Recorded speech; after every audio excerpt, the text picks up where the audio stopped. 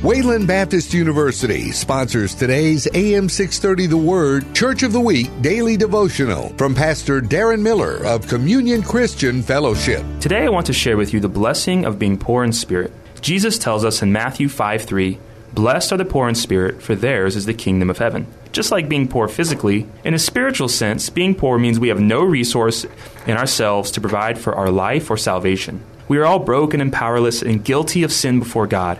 However, if we humble ourselves enough to confess our need and to cry out to Jesus for help, His answer is always yes. Jesus died on the cross, taking the punishment we deserve, that we could be free from sin and rich in His Spirit. Let's confess our spiritual poverty and ask Jesus to help us today. As it is written, "Whoever calls upon the name of the Lord shall be saved." Go and be blessed. Join us for our Church of the Week program this Sunday afternoon at 1 on AM 630. The Word.